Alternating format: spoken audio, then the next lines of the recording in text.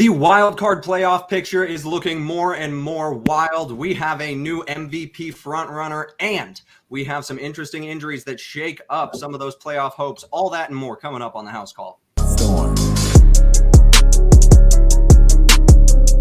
Welcome back into the Gridiron segment. My name is Kyle. I am joined by Gage and Sammy. We are going to be talking about some of the main storylines coming out of the NFL right now. We've got some interesting candidates for the MVP. We've got some very, very fascinating playoff pictures and some very interesting matchups that could determine seeding very soon. Before we get to all that, I've got to shout out our amazing sponsor at Vivid Seats. Look, like I said, the playoff picture is getting more and more concrete, and we all know what that means. That means football season is rapidly drawing to its fantastic conclusion. So you need to make sure that you get yourself to a football game before the season is up, and the way you're going to do that is using Vivid Seats. Click the link in our description to save yourself even more money and get yourself a ticket using the best ticket buying platform on the market. These are guaranteed tickets, the best prices. Make sure you use that link as well to save even more money. And thank you to Vivid Seats for sponsoring this episode. Now,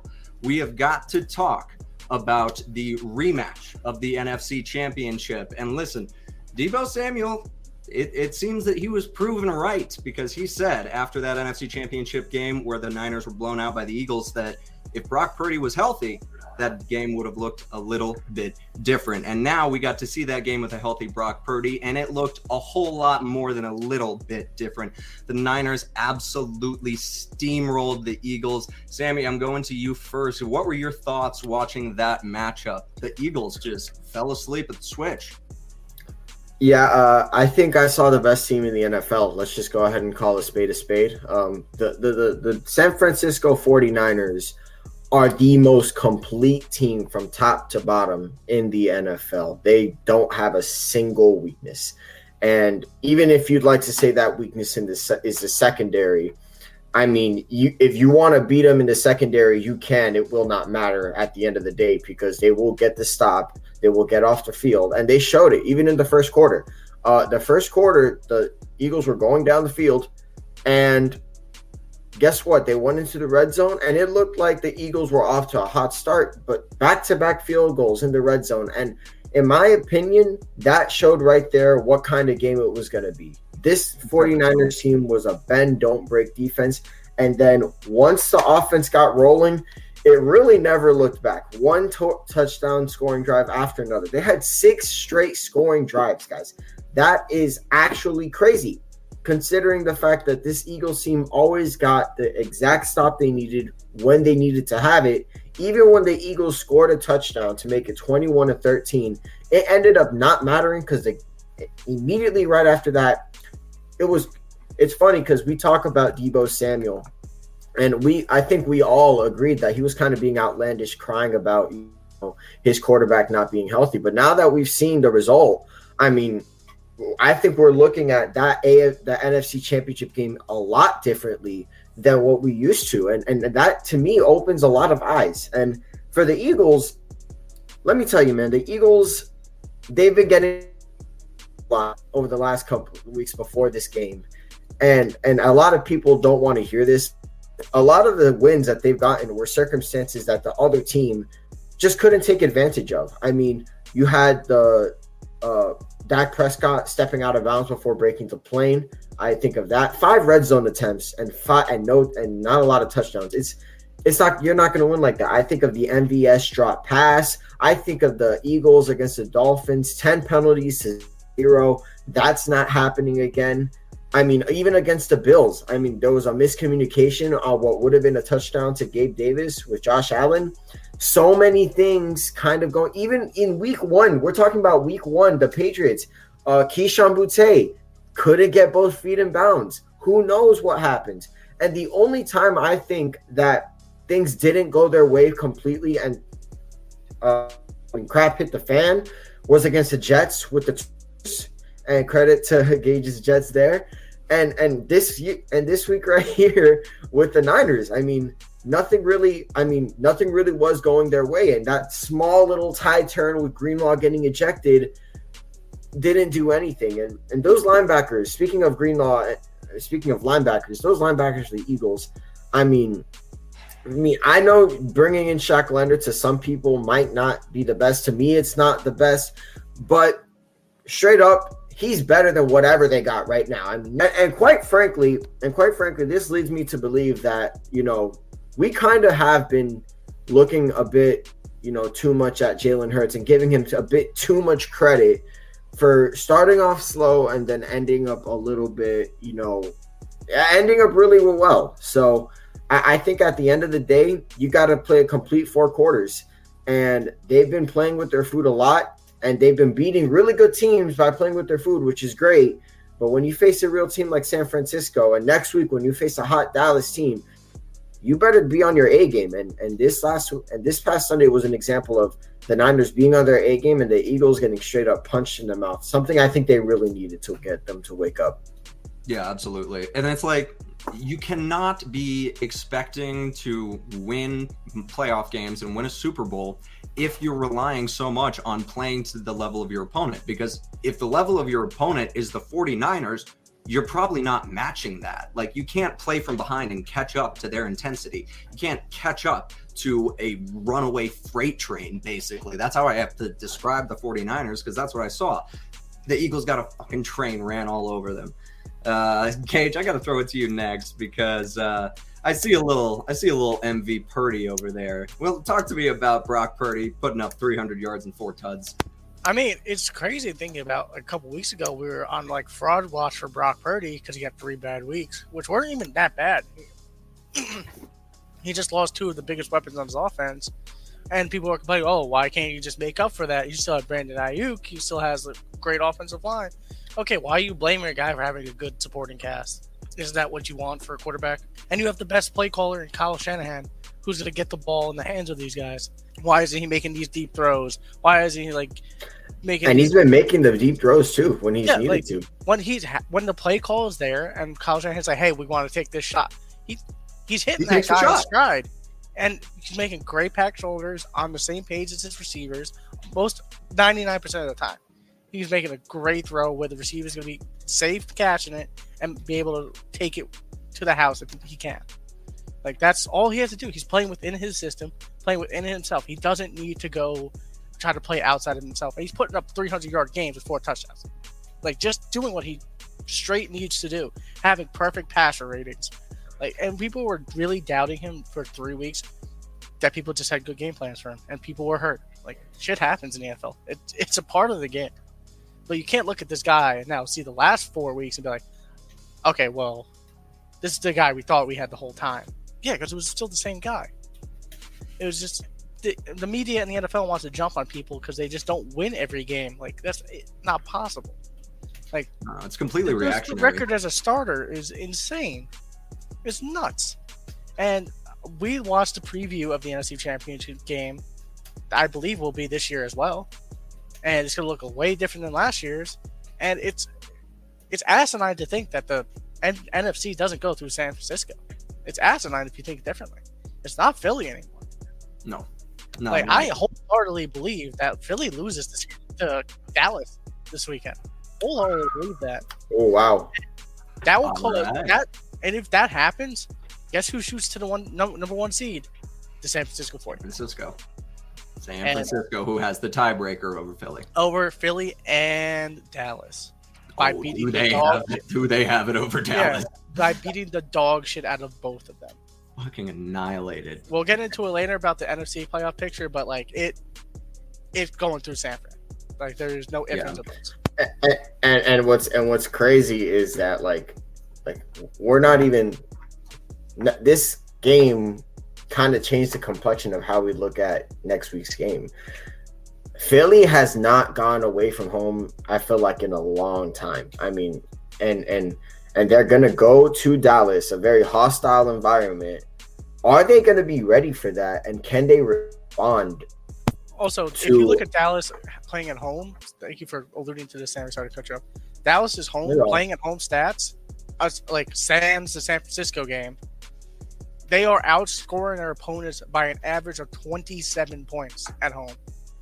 It is an amazing home field advantage they have in Dallas. It really is. It's been the whole year. Yeah. And that's the scary part is that like if Dallas can somehow look like we know we talk about the Niners getting home field advantage. If any of these teams get home field advantage, it's going to be huge, right? But I think what's even more important is just how these teams look ending this season. Philly needs to really hope that they don't get into some kind of skid, because it's no question they're going to make the playoffs, right? Like that's not what we're debating here.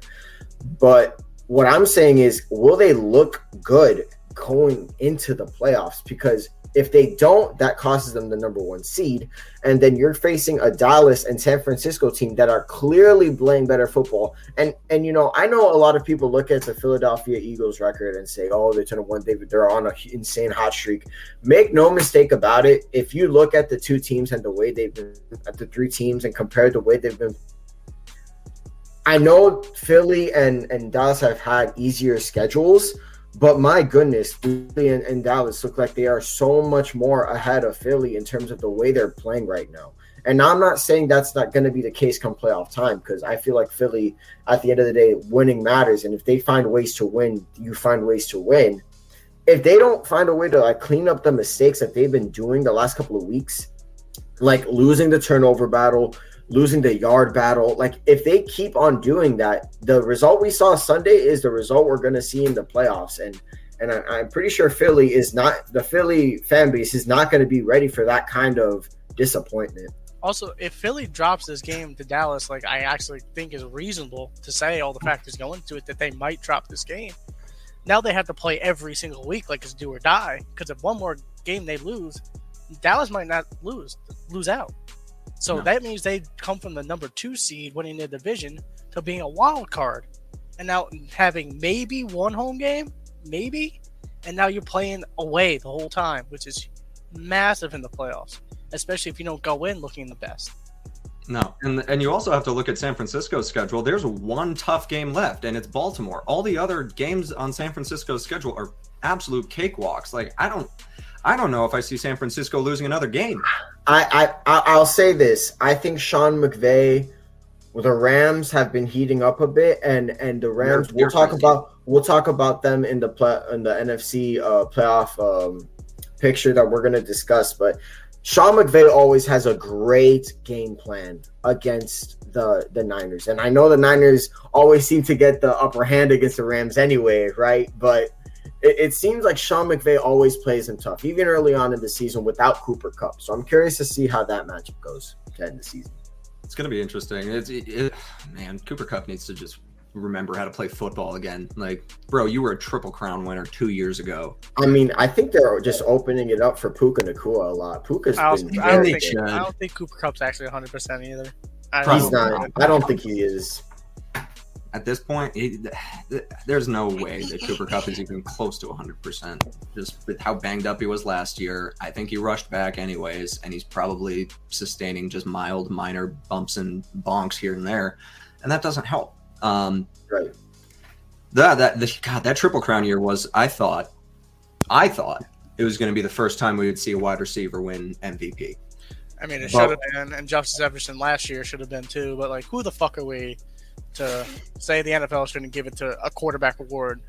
Kyle, I felt a segue coming. No quarterbacks for MVP. No quarterbacks for MVP, because we have a chance. We have a real chance of having the first wide receiver to ever win the MVP, because Tyreek Hill is going to have 2,000 yards.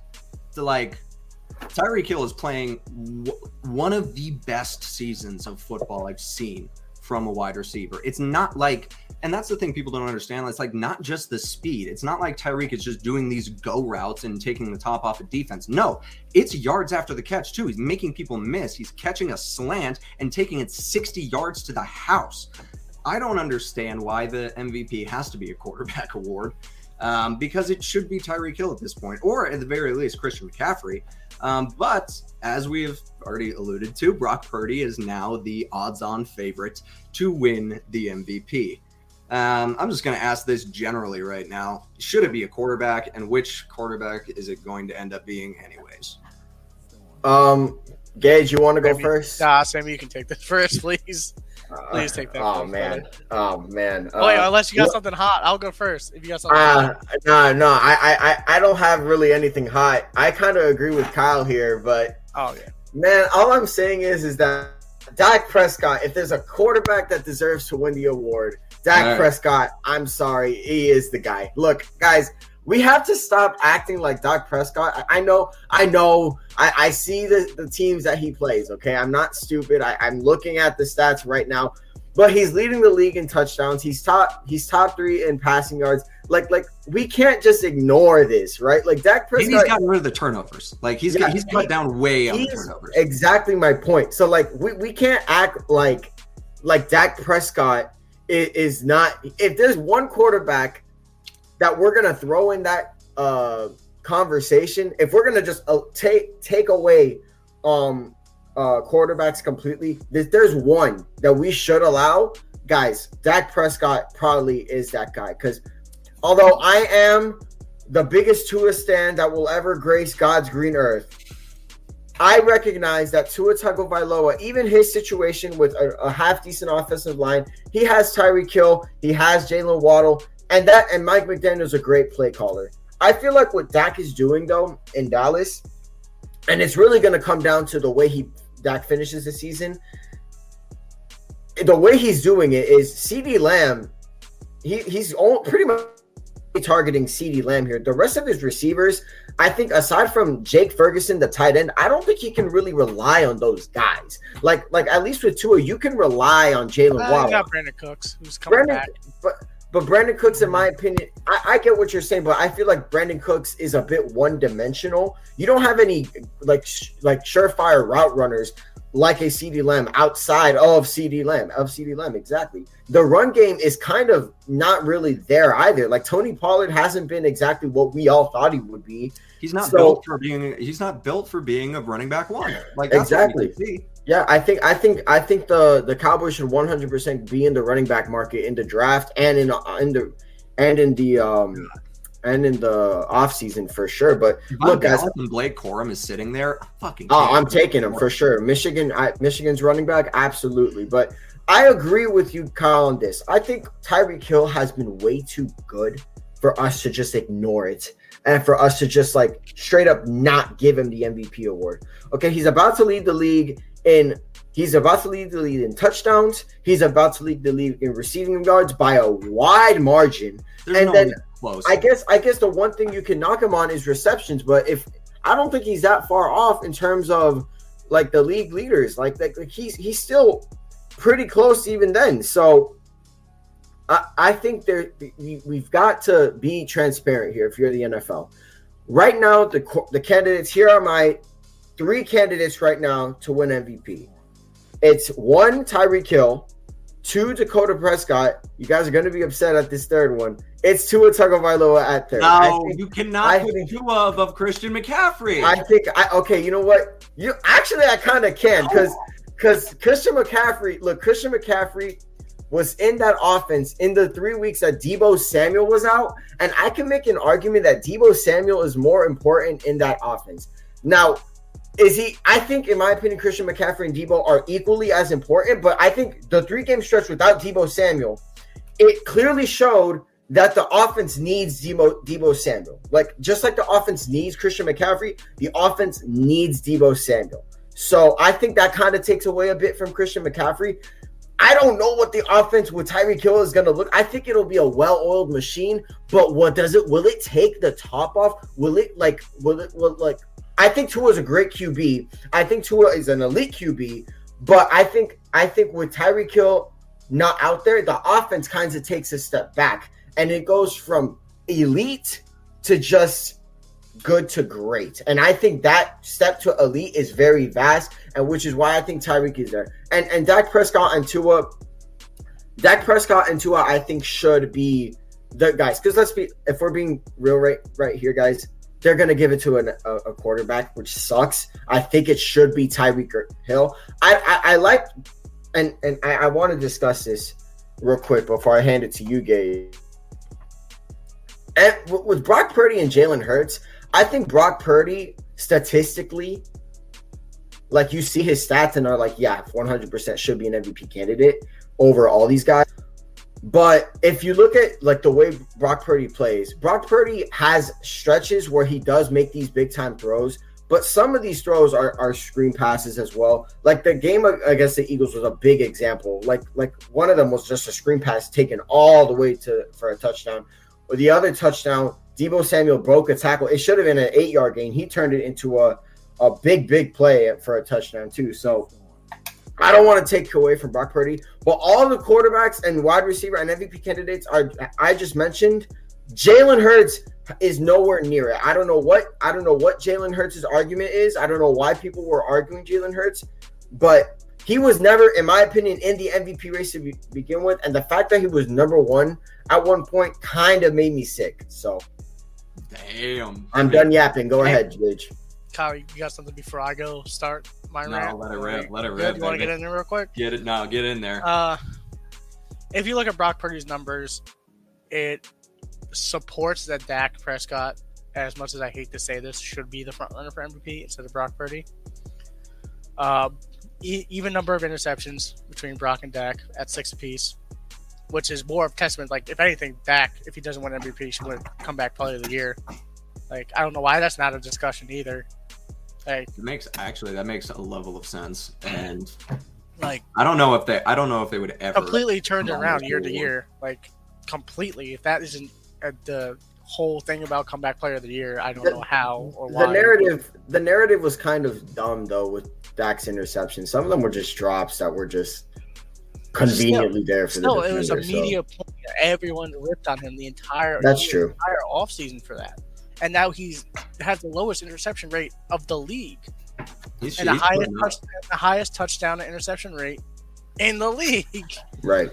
So, funny, the last quarterback who did that pretty regularly was a guy named Aaron Rodgers, and I think he won a couple of MVPs back to back. Yeah, so I'm just saying, like, Dak deserves something. If it's not going to be MVP, it should be something. At least offensive player of the year, comeback player of the year, something. I don't know about offensive player of the year because, like, if Tyreek doesn't win MVP, Tyreek's offensive player. Like, there's no fucking way. I'm gonna get steamed about this shit. My thing is, should Tyreek seriously be considered the MVP? Yes, because he is the most valuable person in that Dolphins team.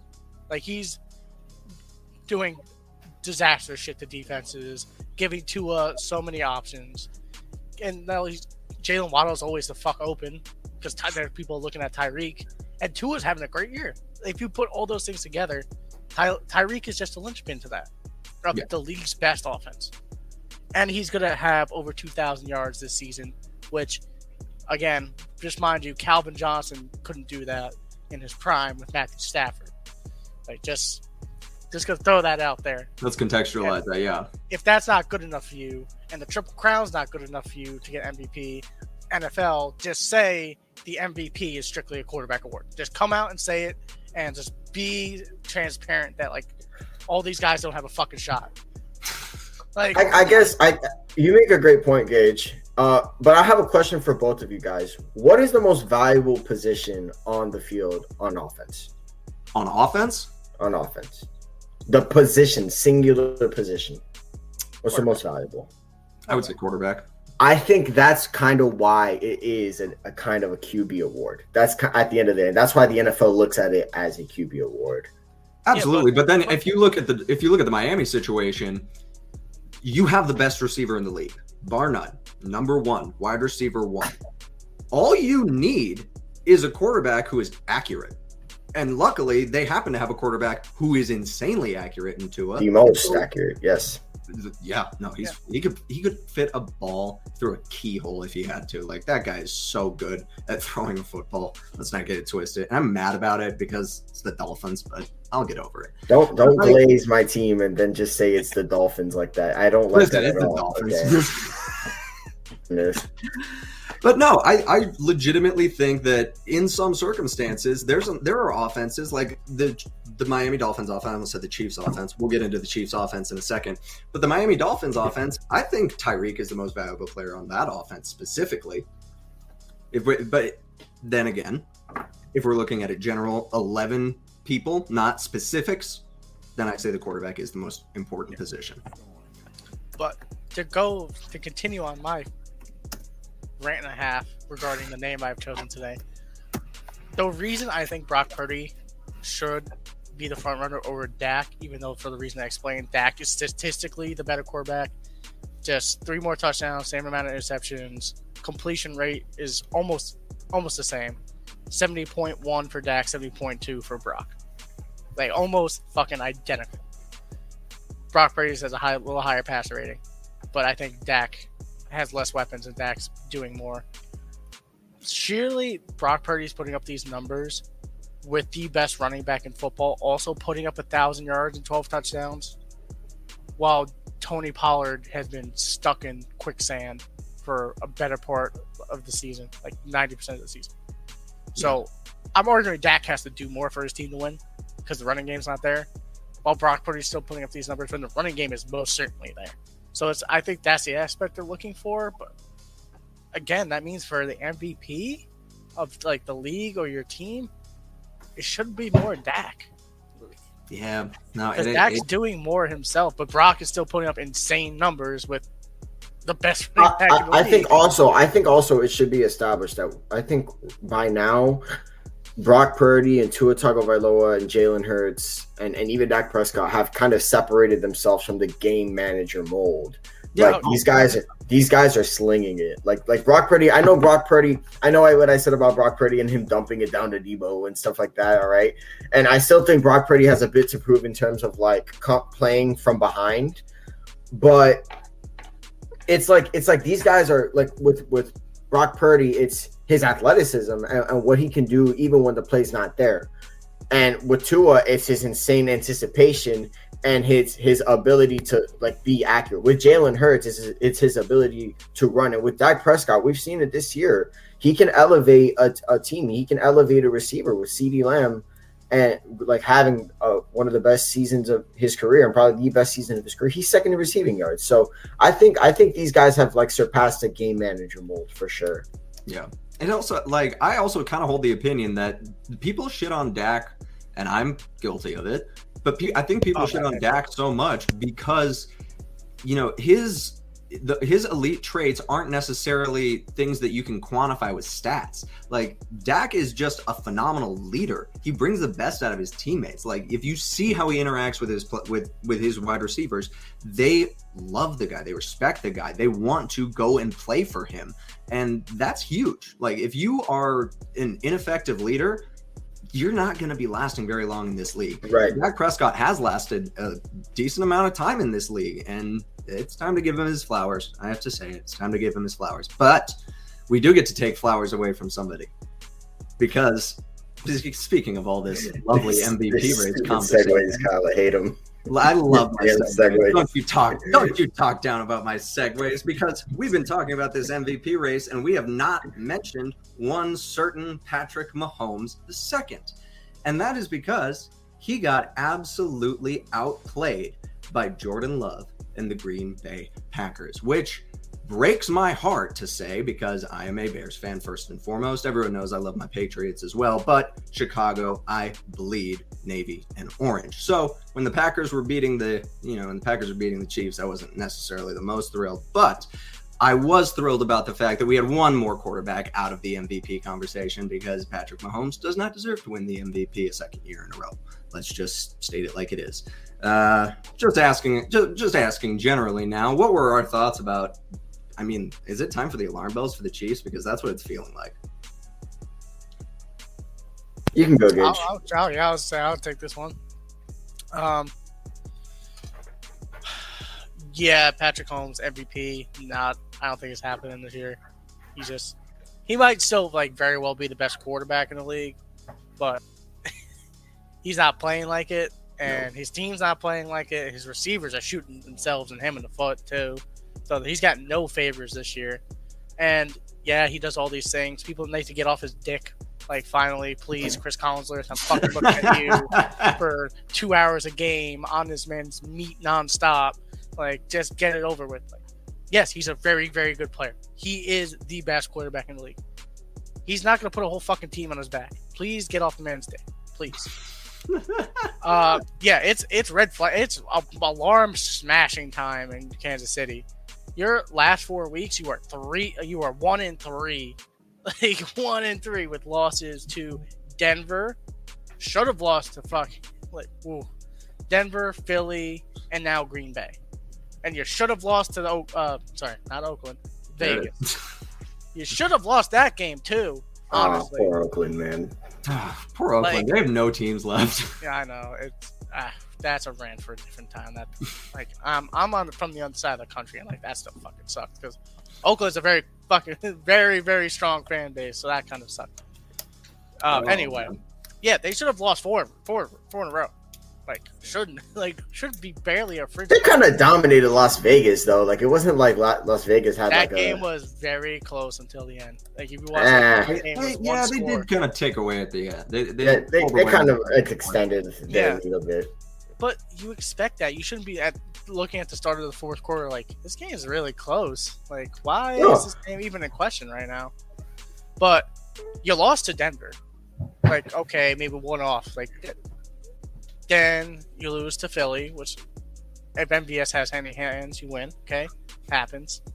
Beat Vegas, dope. Get some and then you get obliterated by Jordan Love, like on prime time. Just obliterated by Jordan Love. Like you can't be letting that happen. Hey man, Jordan Love seems like the truth.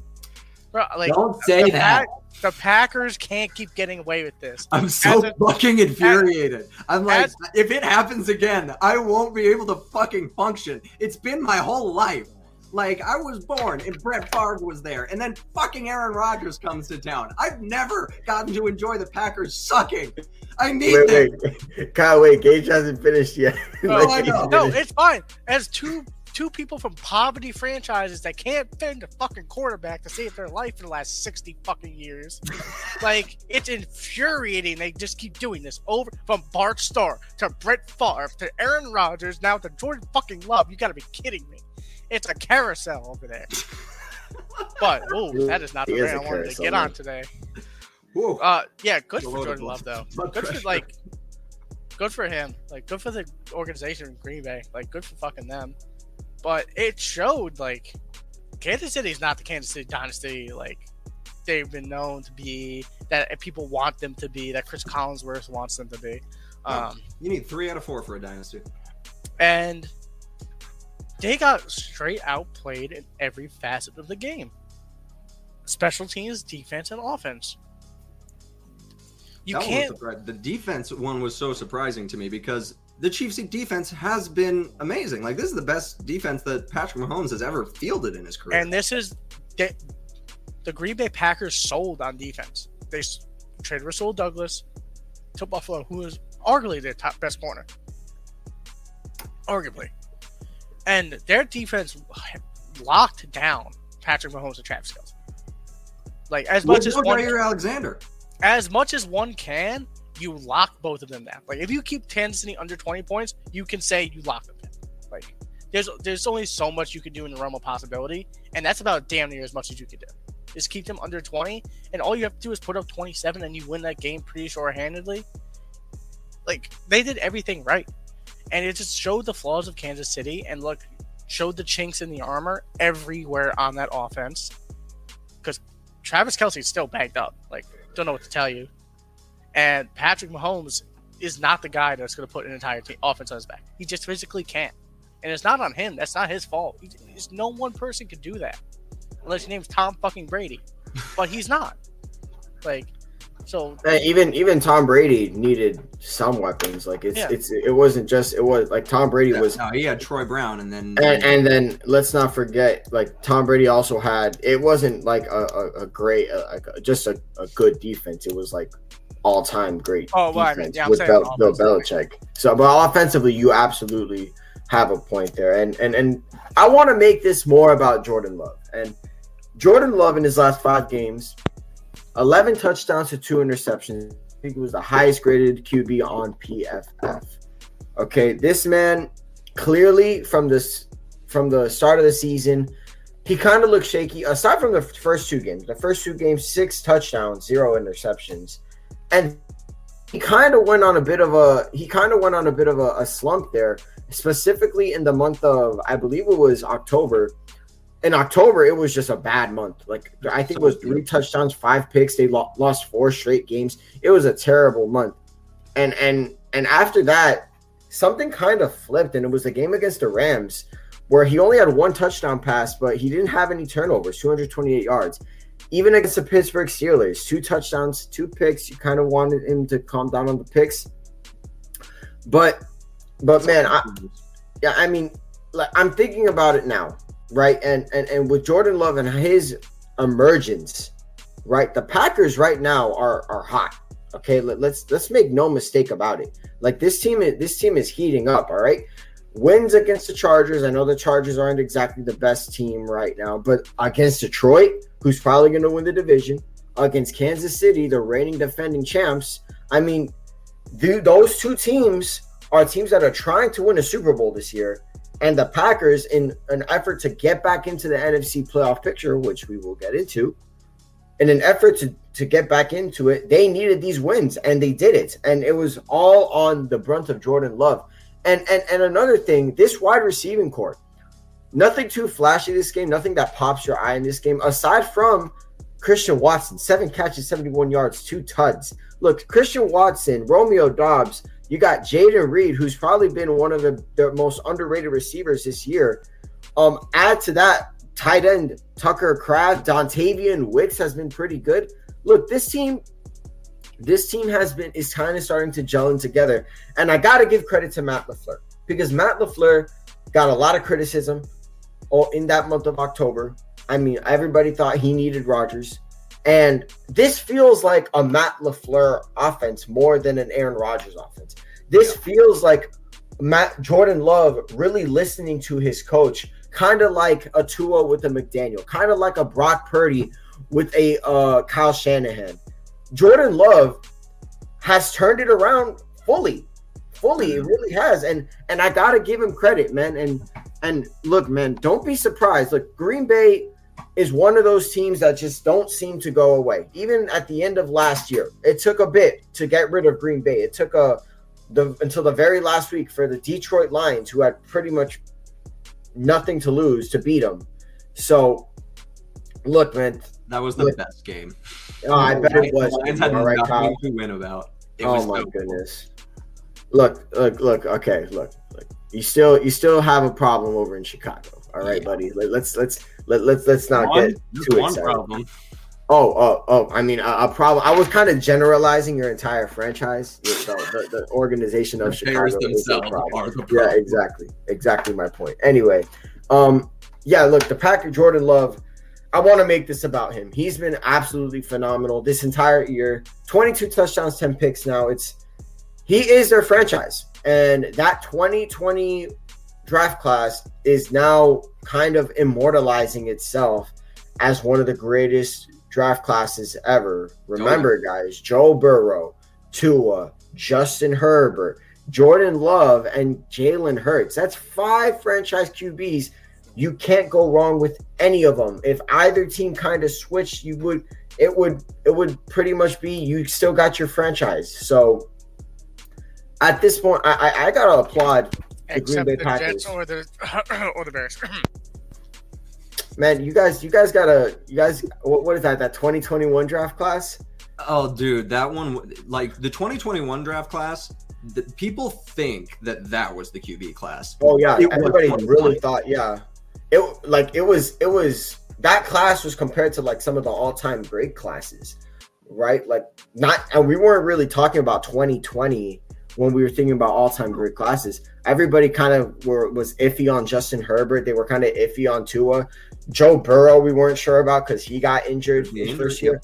Jordan Love are behind Aaron Rodgers, and then Jalen Hurts. Everybody was kind of like, what the heck is wrong with Philly when they picked him? So this draft class is probably one of the most surprising for sure to like become this, you know what I mean? So absolutely. And then you look at 2021 and realistically, the only one who is definitively panned out is Trevor Lawrence. That's it. Right. Like, and the Jets choked that fucking number 1 pick away. I was still pissed. They had to fucking beat the Super Bowl champions, fucking LA Rams that season. You know, that kind of set back your Everyone franchise like thought 10 at the years, beginning right? of Yeah. At the beginning of the 21 season, I remember seeing edits of Trevor Lawrence in a Jets uniform because everyone was like, the Jets are going to get the first overall pick. They should have. You just don't win that meaningless fucking game against the Rams. They can't even tank right. The Jets can't even tank right. Bro, I've been saying that for fucking years. For years. I mean, speaking of Trevor Lawrence, we've got to talk about that ankle injury now because These fucking Get the fuck out of here, fucking another segue. Damn it. You can't keep getting away with leave this. it back in because Trevor Lawrence, I don't know. I don't know what the extent of the ankle sprain is. I know he's going to be missing at least like 2 to 3 weeks. I got it. I actually got it for you guys. What is it? There is no timetable. There is none. And let me tell you, that kind of scares me. I'm not gonna lie. I'm surprised they didn't drop a grade. They didn't release like what grade it was. This ankle sprain. If it was grade 1, like 1 to 2 weeks. Grade 2 would be like 3 to 6. So they didn't give us a grade. They just said it's a bad ankle sprain. It didn't reveal anything else. The injury looked a lot worse. Like looking at it, it looked terrible. And bad. It looked really, really bad. But I kind of want to discuss. Look, Jacksonville, you guys are in Florida, okay? Florida is home to a lot of vehicular locomotives, we'll call them. One of them being golf carts, one of them being carts, okay?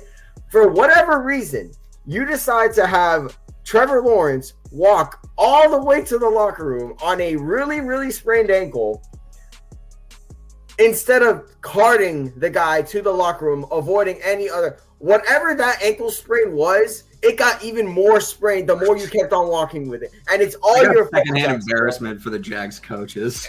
Oh my goodness. What was going on? And I don't care if Trevor Lawrence said no to the car. Oh, I don't want these fans worrying. Who cares about the fans at that point, okay? All these fans are worried about you, okay? So I don't want to hear, he didn't want the cart. Who the hell cares if he didn't want the cart? Get him the cart. Give him the damn cart. What's wrong with you? He's an NFL. He's a fucking NFL athlete. Of course he's going to be tough. You have to do what's best for his interests. I'm saying. Oh, my God. And honestly, I mean, like, wild card in the AFC now is really, really interesting because the injury to Trevor Lawrence can't come at a worse time. Don't you do it. No, look at the. I was waiting for the segue. I'm not going to do it. I'm just going to talk about the Jaguars having to play Cleveland and then Baltimore in the next 2 weeks without Trevor Lawrence. Like, that is significant, especially when you look at Houston about to overtake them for the division. I wouldn't worry too much about Cleveland, honestly, at this point. That defense is still defense is good, but that offense. The defense. Well, the defense has kind of laid back-to-back eggs. Have we not seen the last couple of weeks? Yeah, but you can't objectively say that defense isn't good. The defense is still good. Of course, the defense is good, but like I think against the Broncos, they're just not going to win them games like they did for 7 weeks. Yeah, like against the Broncos, 29 points. Against the Rams, 36 points. Like the Browns, their defense. Look, we all expected this defense to be really good. Some people think it's the best defense in the league, and for it to kind of look like this defense is kind of take a step back the last 2 weeks. And even with Flacco performing pretty relatively well, like it seems like that it doesn't matter. So I don't know, man. That defense has kind of done a couple hiccups that I do not like myself. I think they're fatiguing. Like, I legitimately just think that defense is fatiguing because they spend most of the game on the field anyways, and you can't sustain that for the length of the NFL season, especially we're in a 17-game season, people. Like, that doesn't happen. You can't. I don't like it. I don't like it when a defense that is great is worn down so much that they stop being great. Like, that really chaps my ass. I don't know. That's the one you went with today. Can I segue now? Can I do it? Yeah, you can segue now. Finally. Oh my gosh. You see how uncomfortable that was? Do you now appreciate the weaving that I do within our episodes? It gets a little like it's kind of like those things. It's like when Brian was barking at that mailman, like in that one Family Guy episode where he's like barking at him. He's like, "But please come back next Sunday. Can't do this without you." You know what I mean?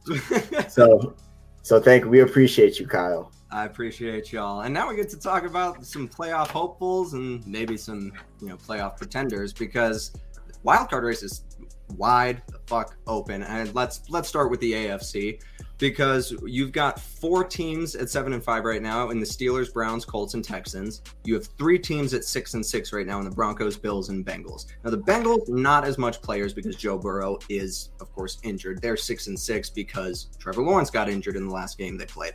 They did not deserve to walk out with the win that time. So let's take Bengals off the table.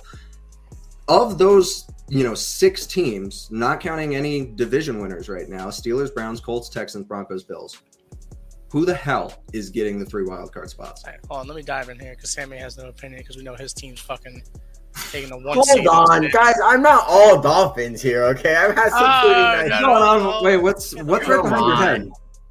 Oh, okay. Oh, this is just your future MVP. Just Wow. No QB for MVP. Nah, it's not gonna happen. Go ahead, I'll let you go, Gage. I'll let you go, Gage, since I'm very nice. From one poverty franchise to another, I am so sorry to the city of Jacksonville and Jaguar fans. It is a non-ending carousel of misery, and I'm so sorry. I've been on my own for the last 27 years. Yeah, the Shadow Council now needs to remove the playoff spot from Jacksonville and give it away due to Trevor Lawrence's injury. Yet another Florida team that needs to be out of the playoffs due to injury. Oh my god. No, but it's a legit worry now. That high ankle sprain, realistically, is probably 3 to 4 weeks. Trevor Lawrence, if they make the playoffs, play in the playoffs 1,000%. Will he be 100%? Also no. But if there's playoff football happening, you bet your ass Trevor Lawrence is going to play. You bet your ass.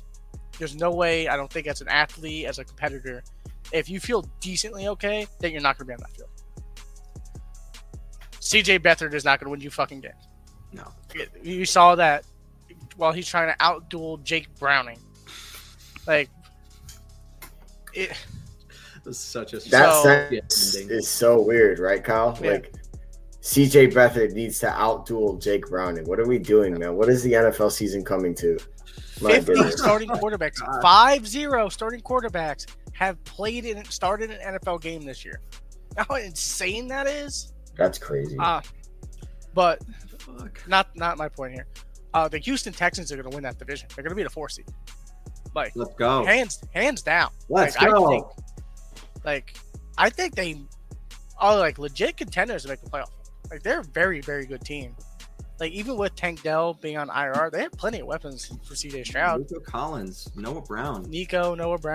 And, you might see a revival of Dameon Pierce whenever that comes by. But they've been playing very good on both sides of the ball. Can't take away from them. And Jacksonville's just a little bit better, but now they don't have Trevor Lawrence, so off the cliff, as Jacksonville will do. The worst part, though, is I don't know if Jacksonville wins a game without Trevor Lawrence. I really don't. Oh, wow, really? Oh, really? Really? They have Tennessee as legitimately the only game they could win, and they unfortunately play the Colts. I'm looking at it. Well, they play Carolina. That's a poverty franchise. Look. Okay, they play Carolina. Okay, so that's Carolina. One guaranteed win. One. And you can't even say Tennessee's a guaranteed win because it's a divisional game. And it's always you can't predict. Yeah, you can't predict a divisional. You can't predict. The one game they will win, Carolina. Yeah, but then you have to play the Colts, who are also 7-6, going for a playoff spot in the AFC. Colts? No. Jacksonville swept Colts. They got Tampa. Right? Oh, so that's that. They did good sweeping the Colts because the Colts would have had a chance to win the division. Yeah, that's what I was looking at. I thought they played the Colts one more time in Week 16. My bad. Well, either way, you still have to worry about it because the Colts could very well win 2 games while you lose 2 out of those for 4 remaining games. Mm-hmm.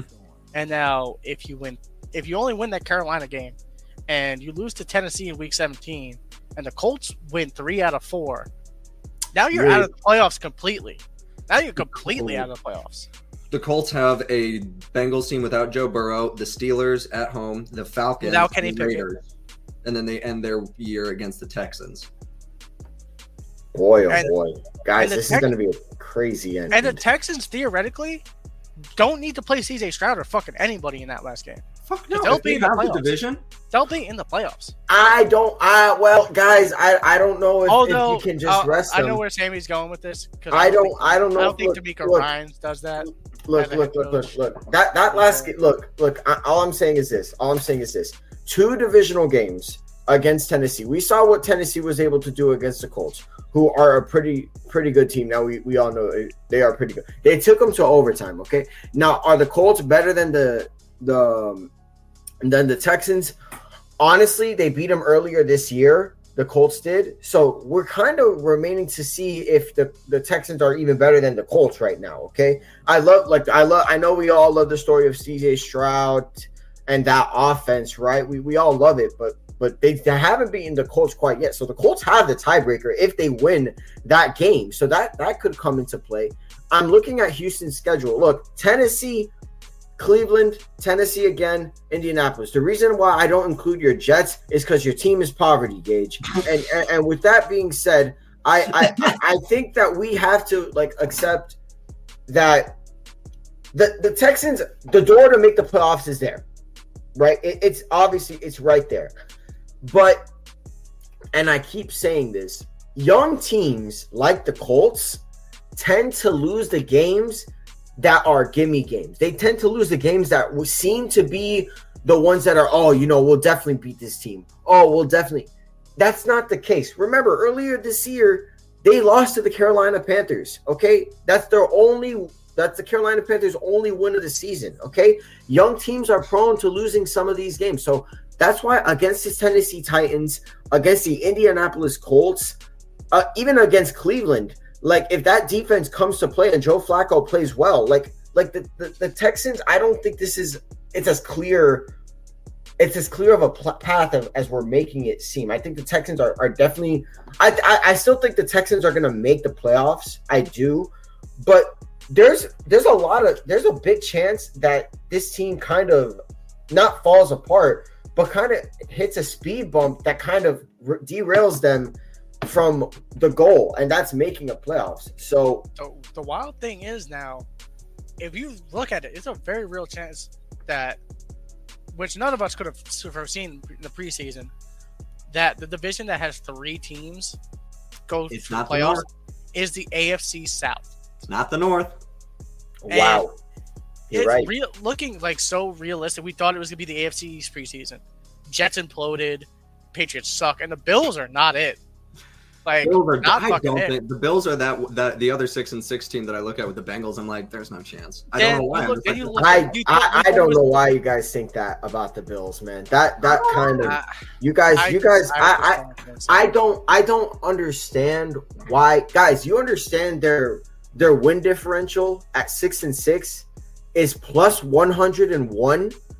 This team is not bad. No, I'm not saying they're bad. I'm just saying they dug themselves too big of a hole. I know, but I feel like you guys kind of are looking at the Bills and you see these losses against the Patriots and Jets, and of course you see them not taking care of business. Look, okay, they can't take care of business. We understand that early on in the year. The backs are against the wall for the Bills, and if there's anybody I trust to lead me, guys, make no mistake, if the Bills had a better record, Josh Allen would be the MVP of the league. Okay. Wow. He has looked the most impressive of any quarterback aside from maybe Dak Prescott. He has looked, and he's doing it with, I know the interceptions are Stephon Diggs? Stephon Diggs, and you can't look, Gabe Davis isn't very reliable. Khalil Shakir isn't very reliable. They don't have a very big run game. The offensive line isn't very impressive.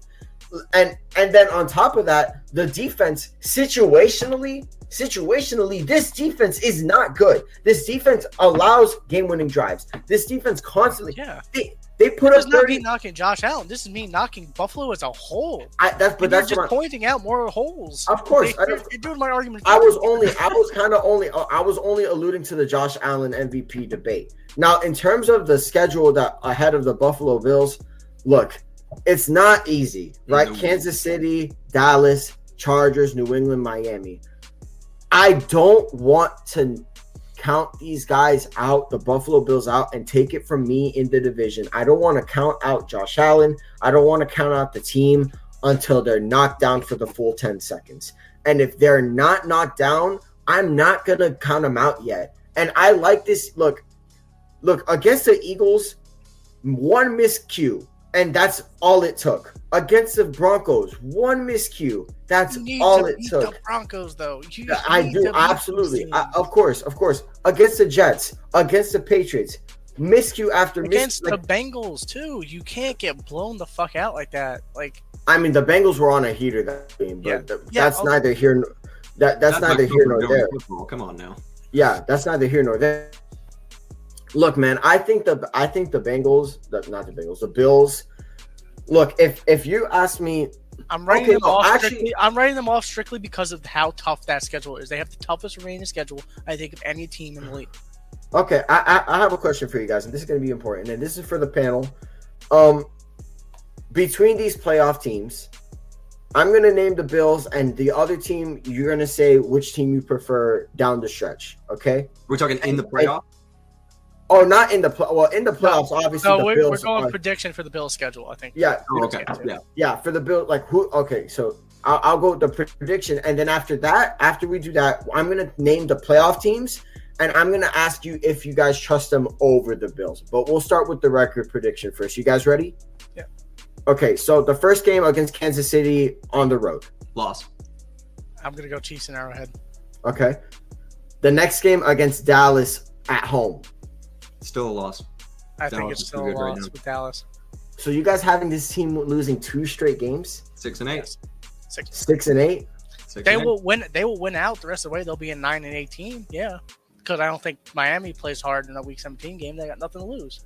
Well, unless Tyreek needs to go for that record. Well, that record and the number 1 seed. So we'll see.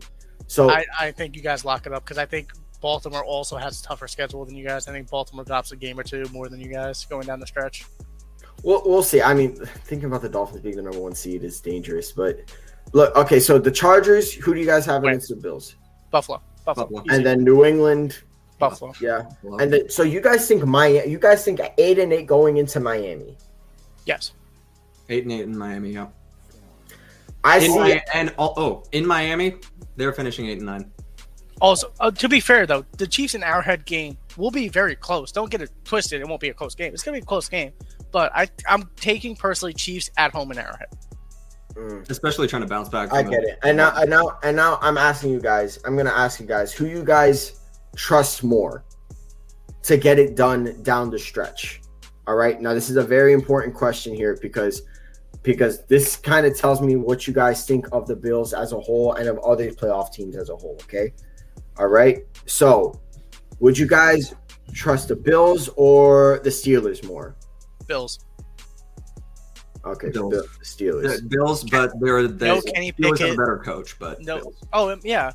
But okay, and the Steelers also have no Kenny Pickett. Okay, I personally agree. I think the Browns for sure. I think the Bills would be trusted more.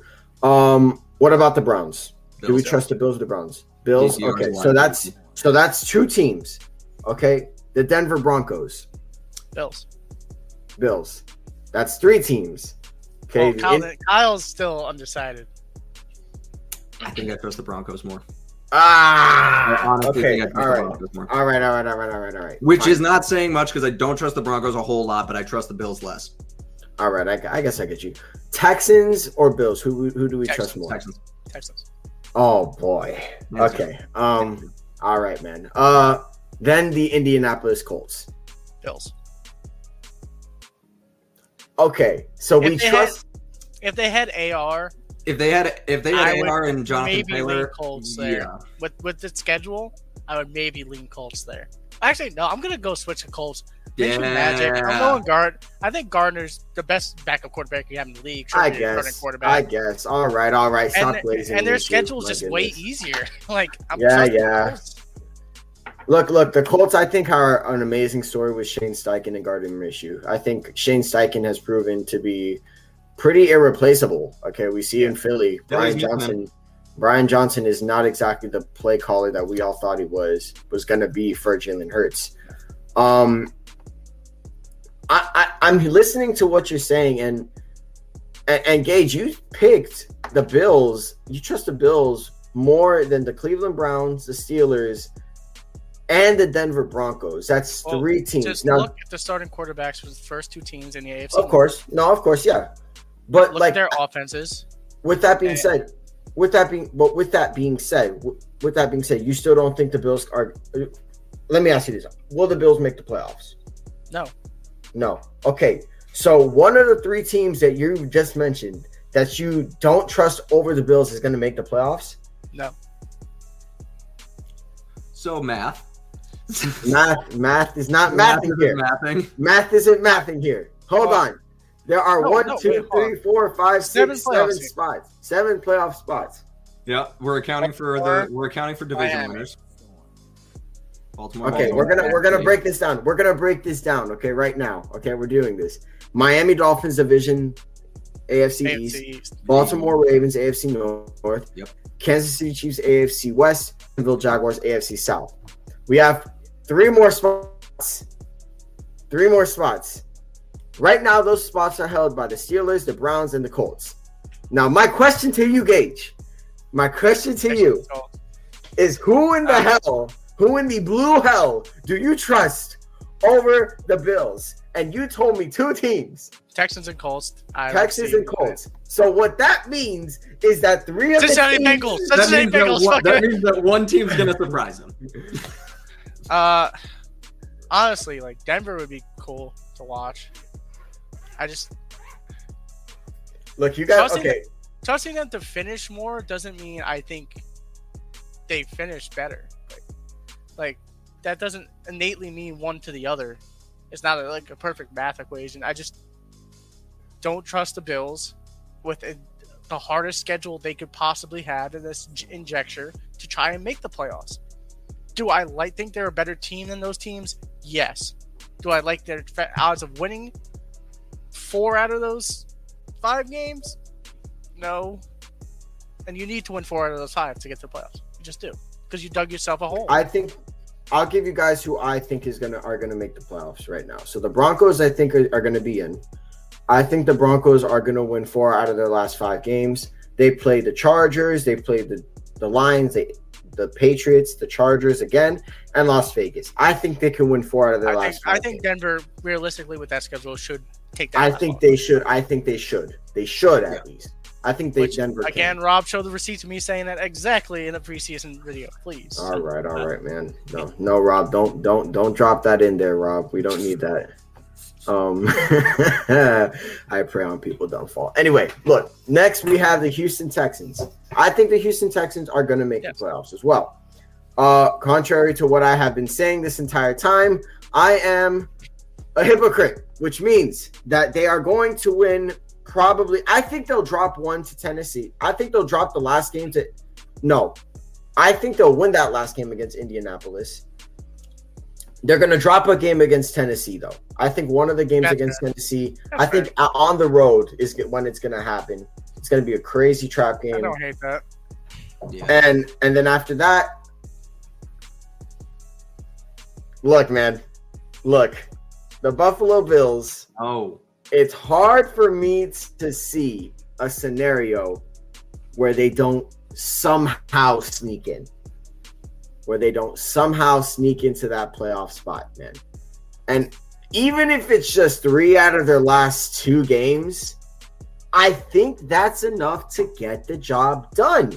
I think it is. With 2 losses, they'd be what? 10-7, I believe? 9-8. 9-8? Okay. 2 losses, they're 9-8. I think the Steelers and Browns are going to end up slumping without good quarterbacks. I think the Indianapolis Colts They're playing pretty great football, but I think they're going to fall. That last game against the Texans, it's going to be huge. And I think the Bills are going to – I think the Bills are going to find a way to sneak in. I really do. And I know it's pretty crazy thinking about it, but I just don't see a scenario where Josh Allen doesn't get it done and sneaks it and doesn't sneak into the play. So help me God, I want it to happen. But I think the Bills are just – Josh Allen's too much of a freak to just let him just, miss the playoffs like that. I don't think it's going to happen. And if it does, Sean McDermott should be fired. Absolutely, 1,000%. Oh, my gosh. The AFC is such a freaking mess. Luckily, the NFC completely less messy. I got to say it. We only have 4 6-6 teams right now vying for wild card spots with the Rams, Seahawks, Vikings, and Packers. And with that, you have 2 teams very clearly going like this and 2 teams very clearly going like this. So even then, it's a lot more of a clear picture in the NFC. The one thing that's, going to be really interesting to me is, are the Cowboys going to be a wild card team, or are they going to be able to beat Philadelphia for the division by record? Because they don't have tiebreak at all. So they have to win 2 more games and hope Philly loses, I think, 2 more if they want to take the division. Sammy, do you think that's possible for the Cowboys to take the NFC East? Absolutely. And I'm not saying it's gonna. And the Eagles right now need to get their heads out of their asses. Let's put it bluntly. Like they need to for real get out of whatever funk they've been in. They need to just brush off whatever was going on in that Niners game. Brush it off, because now it's time to go. And you're going to Dallas, a team that's hot, a team whose quarterback is probably the front runner for MVP, who should be the front runner for MVP. This Dallas team is ready to go. And they have, similarly to San Francisco, a pretty damn good defense, headlined by a pretty damn good pass rusher and a pretty damn good corner in Deron Bland. Okay, so this is a team who, top from the defense to the offense, they're all clicking. So the Cowboys, man, they look, the Eagles were playing with their food a bit too much, and they haven't looked very, they play with their food way too much, and they haven't looked convincing in most of their wins. You get blown out by the Niners, you go into Dallas, and if you lose against Dallas, you go from number 1 seed in the playoff to number 5. And in my opinion, home field advantage is pretty damn important, because we all know how disgusting and annoying Philly fans are, and that's definitely to their advantage. And I mean that with all my heart, Philly fans. So I think that Philly cannot, let this game slide. They need, I repeat, they need to take this game seriously. And but I like and to answer your question, Kyle, absolutely, Dallas can win this division, and they can snatch the game from the NFC East this week. It's very capable of happening. So, absolutely. I don't know. God, I don't know what divisional record they both have. I imagine it's pretty much comparable. This game is important. It cannot be overstated how fucking critical Sunday Night Football is going to be for both teams, to be honest. Less so for Dallas, though, I feel like. Less so for Dallas. Dallas doesn't need this game. They have a wild card spot. And no, I think Dallas needs it. I don't know about just that. as big. I think they both need it. They both need this just as much, because I think Dallas cannot afford to get swept by Philly. I already touched on it when I think about how this NFC East could go, because I very much think Dallas wins it. I just trust Dallas to win on Sunday, and then they have the same exact head-to-head. They have the same exact divisional, and they have the same record. I just think Philly drops one, and Dallas doesn't. I think it just goes that way. But in reality, I'm going to keep mine super simple, because the NFC is super quick. We have a division winners. It's going to be, I'm going to say Dallas. Number 1 seed being the 49ers. Yep. Number 3 seed, Lions. Yep. Well, good so far here. Yep. And then NFC South. Who fucking cares who comes out of the game? Yeah, I'm just going to go. It doesn't even matter. That's a bye week. I'm just going to say the Falcons get a home game this year. Okay. Just say Falcons home game That's this year. Disgusting. Well, I might lean the Tampa Bay Buccaneers. I think Tampa's the better team. I think Tampa is the better team, and I think next week that game against Tampa with Tampa and Atlanta is very important. I think Tampa comes out with that game, and I think they take that last playoff spot. For lack of caring, I'm just gonna say Atlanta has it right now, so Atlanta's just gonna get it. Okay. Number 5, I have Philly because they dropped to the wild card. That's what's going to be the most disgusting is that either Tampa or Atlanta is going to be hosting either the Cowboys or the Eagles. Okay, so and here's where it sucks for the NFC North because it's currently occupied by the Vikings at 6 and the Packers at 7. The NFC West has something to say about that with the Rams and the Seahawks. So I think they go 6-7. Rams, Seahawks, 6 and 7. Because I just don't trust Minnesota again. And Packers, as good as they look, they're overperforming. I don't think they close out well, though. Really? I just think Seattle and LA are just better teams. They'll finish strong. They have tough games, and I just don't trust the young Packers right now to finish out. I would strongly disagree here, Gage, and I'm going to go ahead and give you my predictions real quick, Kyle. Yeah, no, that's just me going real quick. I think Philly is going to come on top of the division. I think Philly takes care of business this Sunday, and they get a crucial game, and I think they look like the contenders that we all know. Yeah, if Philly wins this weekend. Of course, it's Philly. The respect is back on Philly's side, I think. So, Then we have the Niners at then we have the Niners as the 2nd seed. We have Detroit as the 3rd seed, who I don't really trust. Unless Philly loses, I don't think we see a lot of shift going between 1 to 3. If Philly loses, that's the thing. If Philly loses, I think San Francisco gets that 1 seed. Yes. Yeah. So right. So there you go. 3rd seed, I'll go Detroit. 4th seed, I'll go Tampa. 5th seed, Dallas, obviously. That 6th seed, I'm going to give it to the Packers.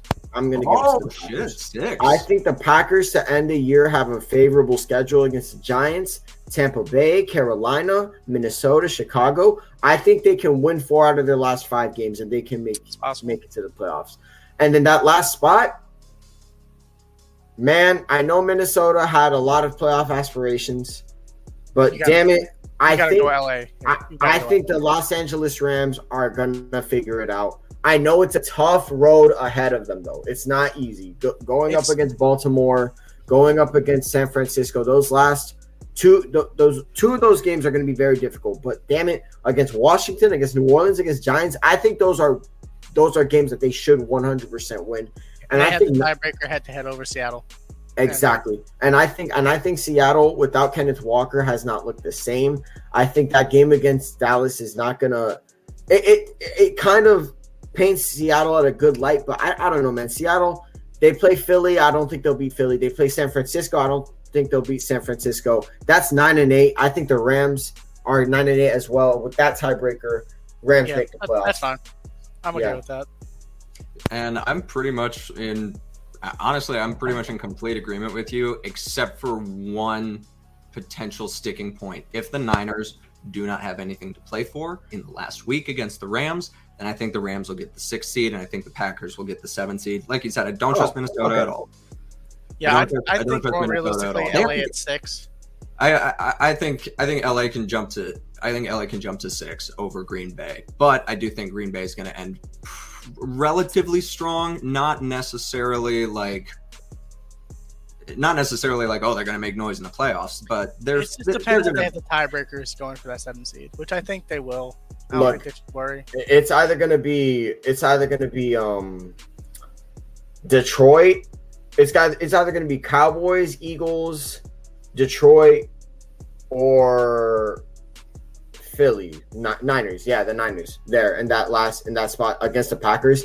The one team I think the Packers can upset are the Detroit Lions. That's the one team, if they go head to head and the Packers sneak into that 6th seed and they face the Lions, fraud watch for the Lions is all I'm going to say. Dang, fraud watch for the Lions. All right, there you have it. Those are some of our wild card predictions. Let us know how we did. We pretty much covered it all. Gosh, that was a lot of playoff talk, and there's a lot of numbers going through my head. I was trying to remember schedules and tie breaks. Thank God we get to hit an outro right here. That is going to do it for this episode. No, we did not preview Thursday Night Football because it's fucking terrible. It's the Patriots and Steelers. It's going to set NFL offense back 50 years. It's going to be an atrocious game to watch. Don't watch it. They might have under 200 yards combined. Maybe. That's generous. No, don't watch Thursday Night Football. We didn't talk about it, so you shouldn't watch it. It's terrible. Don't even worry about it. Until the next time, that is Gage. That's Sammy. I'm Kyle. It has been a great time hanging out with y'all in the Gridiron segment. We will see you on the next one. Peace. Yeah. Oh, man. I got to ask, what's the top anime right now? What are we watching?